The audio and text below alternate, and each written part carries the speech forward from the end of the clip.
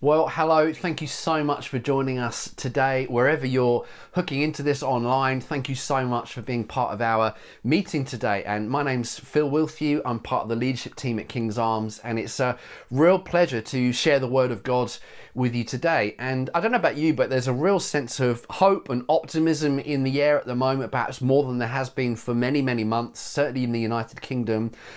Spring is in the air, the trees are in blossom.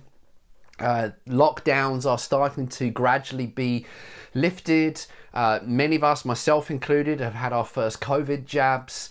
And this, of course, is Easter season, where we remember that Jesus is alive. And that is a cause for hope in every single season in which we find ourselves in, because we don't serve a dead God, but a God who is alive forever. And so we worship him and remember him this Easter time in a particularly special way. And today, as we turn to the Word of God, we're going to be in Acts chapter 1. If you've got a Bible, you might like to turn to Acts chapter 1, and we're going to read there together in a few moments. And I want to focus on an absolutely critical Christian doctrine when it comes to understanding the person and work of Jesus Christ. And yet, in all my 39 years of being a Christian, I don't think I've heard a single message about this particular subject. And yet I would contend with you, it's possibly one of the most important and most neglected of Christian doctrines. And really, when it comes to considering the work and the person of Jesus, you've got four key pillars to understand him and his work on the earth. So firstly, you've got the incarnation of Jesus. So the incarnation is that God became flesh and dwelt amongst us. Jesus was born as a baby in a manger, that he clothed himself with frail mortality. He entered this life as a man, the incarnation of Jesus. Secondly, you've got the passion of Christ, which is everything to do with the death of Jesus on the cross, that he paid for our sin, that the punishment that brought us peace was laid upon Jesus at the cross. Thirdly, you've got the resurrection of Jesus. So Jesus defeated the grave, he defeated sin, he defeated death, and he was raised to life on the third day, which means that he now can give new life to all those who trust in him.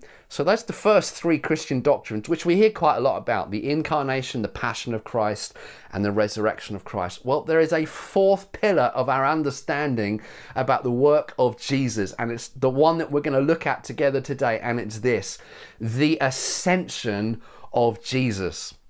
The moment where Jesus was taken from the earth back into heaven and sat down at the right hand of his Father in heavenly places. The ascension of Jesus. And this is an absolutely critical message for us to recover today. And so we're going to read Luke's account of the ascension of Jesus. And Luke wrote two books in the Bible. He wrote his own gospel account of the life of Jesus, Luke's Gospel, but then he also wrote a history of the early church called the Acts of the Apostles. And what Luke does is that he closes out his account of Jesus' life by talking about the ascension of Jesus into heaven. And he starts his account of the early church with exactly the same event, the ascension of Jesus. This is how Luke, a great doctor, great history writer, decides how to start the account of his work of the early church and end the account of the life of Jesus with the same event, the ascension of Christ. And so we're going to read together in Acts chapter 1, and we'll start in verse 1. In my former book, Theophilus, I wrote about all that Jesus began to do and to teach until the day he was taken up to heaven, after giving instructions through the Holy Spirit to the apostles that he had chosen. After his suffering, he presented himself to them and gave many convincing proofs that he was alive. He appeared to them over a period of 40 days and spoke about the kingdom of God. On one occasion, while he was eating with them, he gave them this command: "Do not leave Jerusalem, but wait for the gift my Father promised, which you have heard me speak about. For John baptized with water, but in a few days you will be baptized with the Holy Spirit." Then they gathered around him and they asked him, "Lord, are you at this time going to restore the kingdom to Israel?"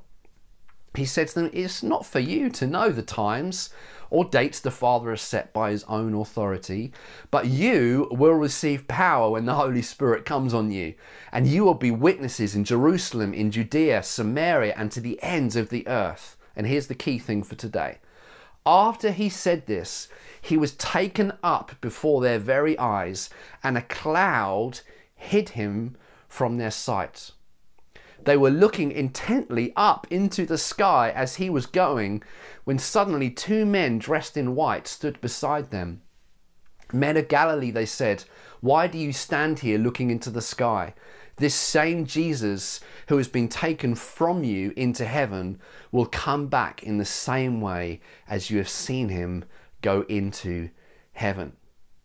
So this is the moment that Luke records at the start of his history of the early church, of Jesus entering heaven in the clouds of glory to go and sit down at his Father's right-hand side. And this event clearly had great importance for the early preachers of the gospel. If you read those early accounts of people talking about their faith, the ascension plays a really big role, including the very first sermon that was ever preached by Peter in Acts chapter 2. The climax of Peter's message to the crowds in Jerusalem that gather to hear him teach, the climax is not actually the resurrection, but that Jesus now has been exalted to the right hand of God. That's Acts 2:33. That's the climax of Peter's message, the exaltation of Jesus in his ascension. The same is true in Philippians 2, which is said by many to be the first ever written Christian hymn that we have. Philippians 2, you can read it right there. These beautiful words about the nature and the work of Jesus.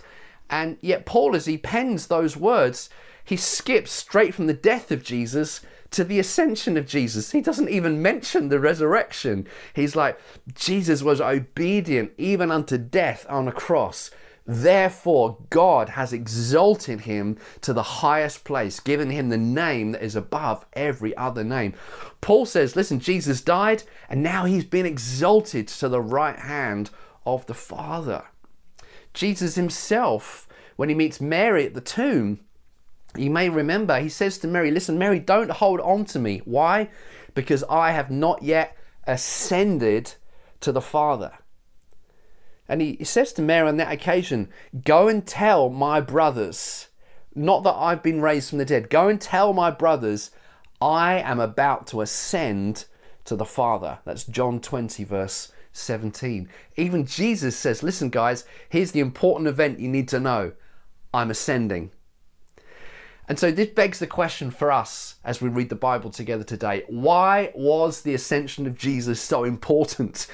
And why does it matter so much for us today? Well, I'm going to suggest to you very briefly 3 reasons why the ascension of Jesus matters. The first reason is this. The ascension shows us that Jesus now has authority to rule as our King. That's the first reason why the ascension matters. It's about the kingship of Jesus. And the idea of ascension in the time that the Bible was written was actually a really important one, because at the time the Roman Empire was the dominant force in the world at the time, and as various kind of Caesars and emperors of the Roman Empire would conquer different lands, they would go on victory parades where they would go through the streets and the cities parading their victory. And it was said that even at the moment that the emperors, the Caesars, died, that they would then ascend into the heavens where they themselves would become gods. And that the cult of worshipping Caesars as deities was well known in the Roman Empire at the time, because it was that they would ascend to the gods at their death. And so there is a very definite message in the gospel account that Jesus ascended to the Father, because the gospel is saying this: Jesus is now the King of all kings. He's the king above every other emperor, every other Caesar. And God has now made Jesus the ultimate emperor and has given him a kingdom which will never pass away. Jesus has been exalted above every other rule and authority. He has been crowned king. And for the Jewish readers and hearers of the ascension, the message of Jesus being exalted, they immediately would have understood the ascension through the lens of reading Daniel chapter 7. And in Daniel chapter 7, we get this vision that Daniel sees about a son of man coming into the presence of the Father. And this is what we read in Daniel 7 verse 13. He says, "In my vision at night I looked, and there before me was one like a son of man, coming with the clouds of heaven. He approached the Ancient of Days and was led into his presence. And he was given authority, glory, and sovereign power, and all nations and peoples of every language worshipped him. And his dominion is an everlasting dominion that will not pass away, and his kingdom is one that will never be destroyed." Did he understand what we just read? Daniel, years before, hundreds and hundreds of years before the ascension of Jesus, sees this vision. And in this vision, he sees one like a son of man. Now, how did Jesus refer to himself most frequently? As the Son of Man. Daniel saw the Son of Man coming on the clouds of heaven into the presence of the Father, where he was given dominion and sovereign rule and glory and authority, and that he would rule over all the nations of the earth, and that he would be given a kingdom that would never be destroyed. And Jesus unashamedly owns Daniel 7 as speaking about himself. In fact, he says it to the high priest at his own trial. You can read it in Matthew and Mark's gospel. Mark, for example, Mark 14:62, Jesus says to the Pharisees when they're questioning him, he says, "You will see the Son of Man sitting at the right hand of the Mighty One and coming on the clouds of heaven." Jesus is saying, I am the one that Daniel saw in Daniel chapter 7. I am the Son of Man. And at my ascension, I will come on the clouds of heaven into the presence of my Father, where I will be given sovereign rule and dominion as the King of Kings over all of planet Earth. And some through the years have made the mistake that, this phrase coming on the clouds of heaven is Jesus referring to his second coming sometime in the future.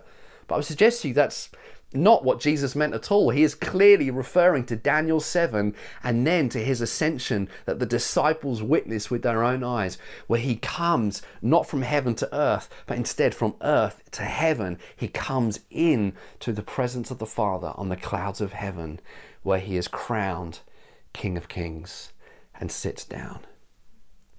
And this is what even Stephen, as he is being stoned, saw. We read this in Acts 7:55. "Stephen, full of the Holy Spirit, looked up to heaven and saw the glory of God, and Jesus standing at the right hand of God. 'Look,' said Stephen, 'I see heaven opened and the Son of Man standing at the right hand of God.'" All this to say, why does the ascension matter? Well, it matters for this reason. Jesus has now been crowned King of Kings, and the ascension is the demonstration of this fact. Without the ascension, you have no Christian message, but with it, we understand Jesus is now Lord of all. The second reason why the ascension matters is that it shows us that Jesus now has authority to reconnect heaven and earth together. So the second reason why the ascension matters. And Luke specifically tells us this phrase that Jesus was taken up into heaven. And this is really, really significant. Now, we often, when we talk about heaven, we think about the geographical place that we go to when we die. Heaven is a bit like Bognor or Blackpool. It's just up there somewhere. It's like a place and it has some geography. And so when we think sometimes about the ascension of Jesus, we think of Jesus taking off like a rocket ship and flying to a geographical location up there somewhere into heaven, where one day we're going to join him. But I would suggest to you that's not really what's going on in this particular passage, because most frequently in the Bible, heaven is not referring to geography, it's referring to the rule and the realm of the king. When we talk about heaven in Scripture, it's talking about the domain where God rules. It's the realm of his influence and his rule. And so what's happening at the ascension is Jesus is not kind of, flying past Mars to finally get to heaven somewhere in the cosmos. Rather, he is hidden from the sight of the disciples and he enters the heavenly realm, the invisible realm where God is, and he sits down at the right hand of God in heavenly places. And this is important, and Ephesians 1 tells us why this is important. Ephesians 1 verse 9 says, "And he has made known to us the mystery of his will, according to his good pleasure, which he purposed in Christ as a plan for the fullness of time, to bring all things in heaven and on earth together in Christ." Let me just summarize that. It says, this was God's plan to bring all things, heaven and earth, together in Christ. That was God's plan. You see, God's plan was so much bigger than just your personal salvation, my personal forgiveness. It was about that, but God's plan had a cosmic nature to it. God's plan was not just to sort my life out, but to sort the whole universe out, the whole cosmos, to actually unite two things that had been separated since the beginning of time, heaven and earth, united in Jesus. You see, at the beginning of the story, you can read about it in Genesis 1, 2 and 3. You can read the story. At the beginning of creation in the Garden of Eden, heaven and earth were not two separate places. They were joined. They were united. And you get this incredible description of the Garden of Eden, this place of paradise, as a place where God and man, the heavenly and the earthly, walked together in the cool of the garden. Heaven, the realm where God is; earth, the realm made for man and woman, connected together, joined together in paradise. Eden wasn't just paradise because there were some nice flowers there. It was paradise because God and man could coexist in perfect unity. That's how God intended it. Heaven and earth together. God and man together. And of course, the tragedy is that when sin enters the story, heaven and earth and God and man get disconnected from one another. They no longer walk together because sin has brought a separation. And so what happens in the person of Jesus is that God's plan to reunite heaven and earth and God with man come together in Christ, because he is fully God and fully man, fully of the earth and fully of heaven. And when he ascends to the Father's right-hand side, he is saying, the work of reconnecting heaven and earth has now been finished in me.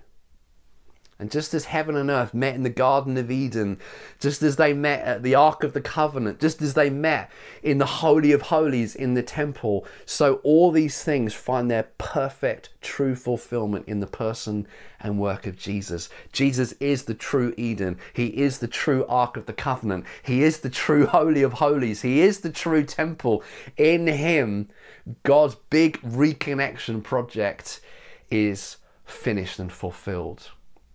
And that's why the ascension matters so much. You remember that moment after Jesus' death where the curtain of the temple gets ripped, not from the bottom to the top, but from the top to the bottom. And that is a sign, and it's a sign of this, that the division between heaven at the top and earth at the bottom has now been destroyed. And in Christ, they've been reconnected together again. And this is the way one of the writers in the last book of the Bible, Revelation, puts it. Revelation 21. He sees a picture of what's going to happen at the end of time. He says, I saw the holy city, the new Jerusalem, coming down from God out of heaven like a bride beautifully dressed for her husband. And I heard a loud shout from the throne saying, look, God's home is now amongst his people. He will live with them. They will be his people, and God himself will be with them. And ultimately, this is what's going to happen at the end of time. God is going to cause a new creation to be birthed, where he himself will dwell again with his people, just as he did in the Garden of Eden, so he will do at the end of time. Friends, the world is not going to hell in a handbasket. That is good news. God has a plan to renew all things, even at a cosmic level. So that's the first two reasons why the ascension is so critical, so important for us. And then the third and final reason, and very, very briefly, is this, is that the ascension shows us that Jesus now has authority to pour out the Holy Spirit. In fact, Jesus said to his disciples, it's good for you that I go away so that I can pour out the Spirit, so you can receive the Spirit, which happens on the day of Pentecost. And Peter specifically connects the ascension with the giving of the Spirit. Acts 2:32, this is what Peter says. He says, God has raised this Jesus to life, and we are all witnesses of it. Exalted to the right hand of God, he has received from the Father the promised Holy Spirit and has poured out what you now see and hear. And the giving of the Spirit is the final proof that Jesus' work on the cross was finished. He is now sat at the right hand of the Father, and he is pouring out his presence on his people. So friends, in conclusion, the ascension matters, and without it, we have no kingdom, we have no king. Without the ascension, we have no hope of the future. Without the ascension, we have no kind of power to live this life. But with the ascension, it changes everything. We understand this. Jesus is now the King of Kings. He's been crowned with many crowns. We can trust him. He's been given all authority in heaven and on earth. It means that we know that God's work is finished in Jesus. It gives us hope for this life, that he is renewing all things. He is at work in our lives. And also, the ascension of Jesus shows this, that he has poured out his Spirit on us to extend the kingdom wherever we go. I tell you what, the ascension really mattered a great deal for the early church, and I would suggest that we make as much fuss about this particular doctrine as we do about every other, because the ascension of Jesus really matters. So God bless you today as you think about these things, and I pray that this Easter period is one where you encounter and experience the blessing of our mighty, ascended, risen Lord Jesus. God bless you.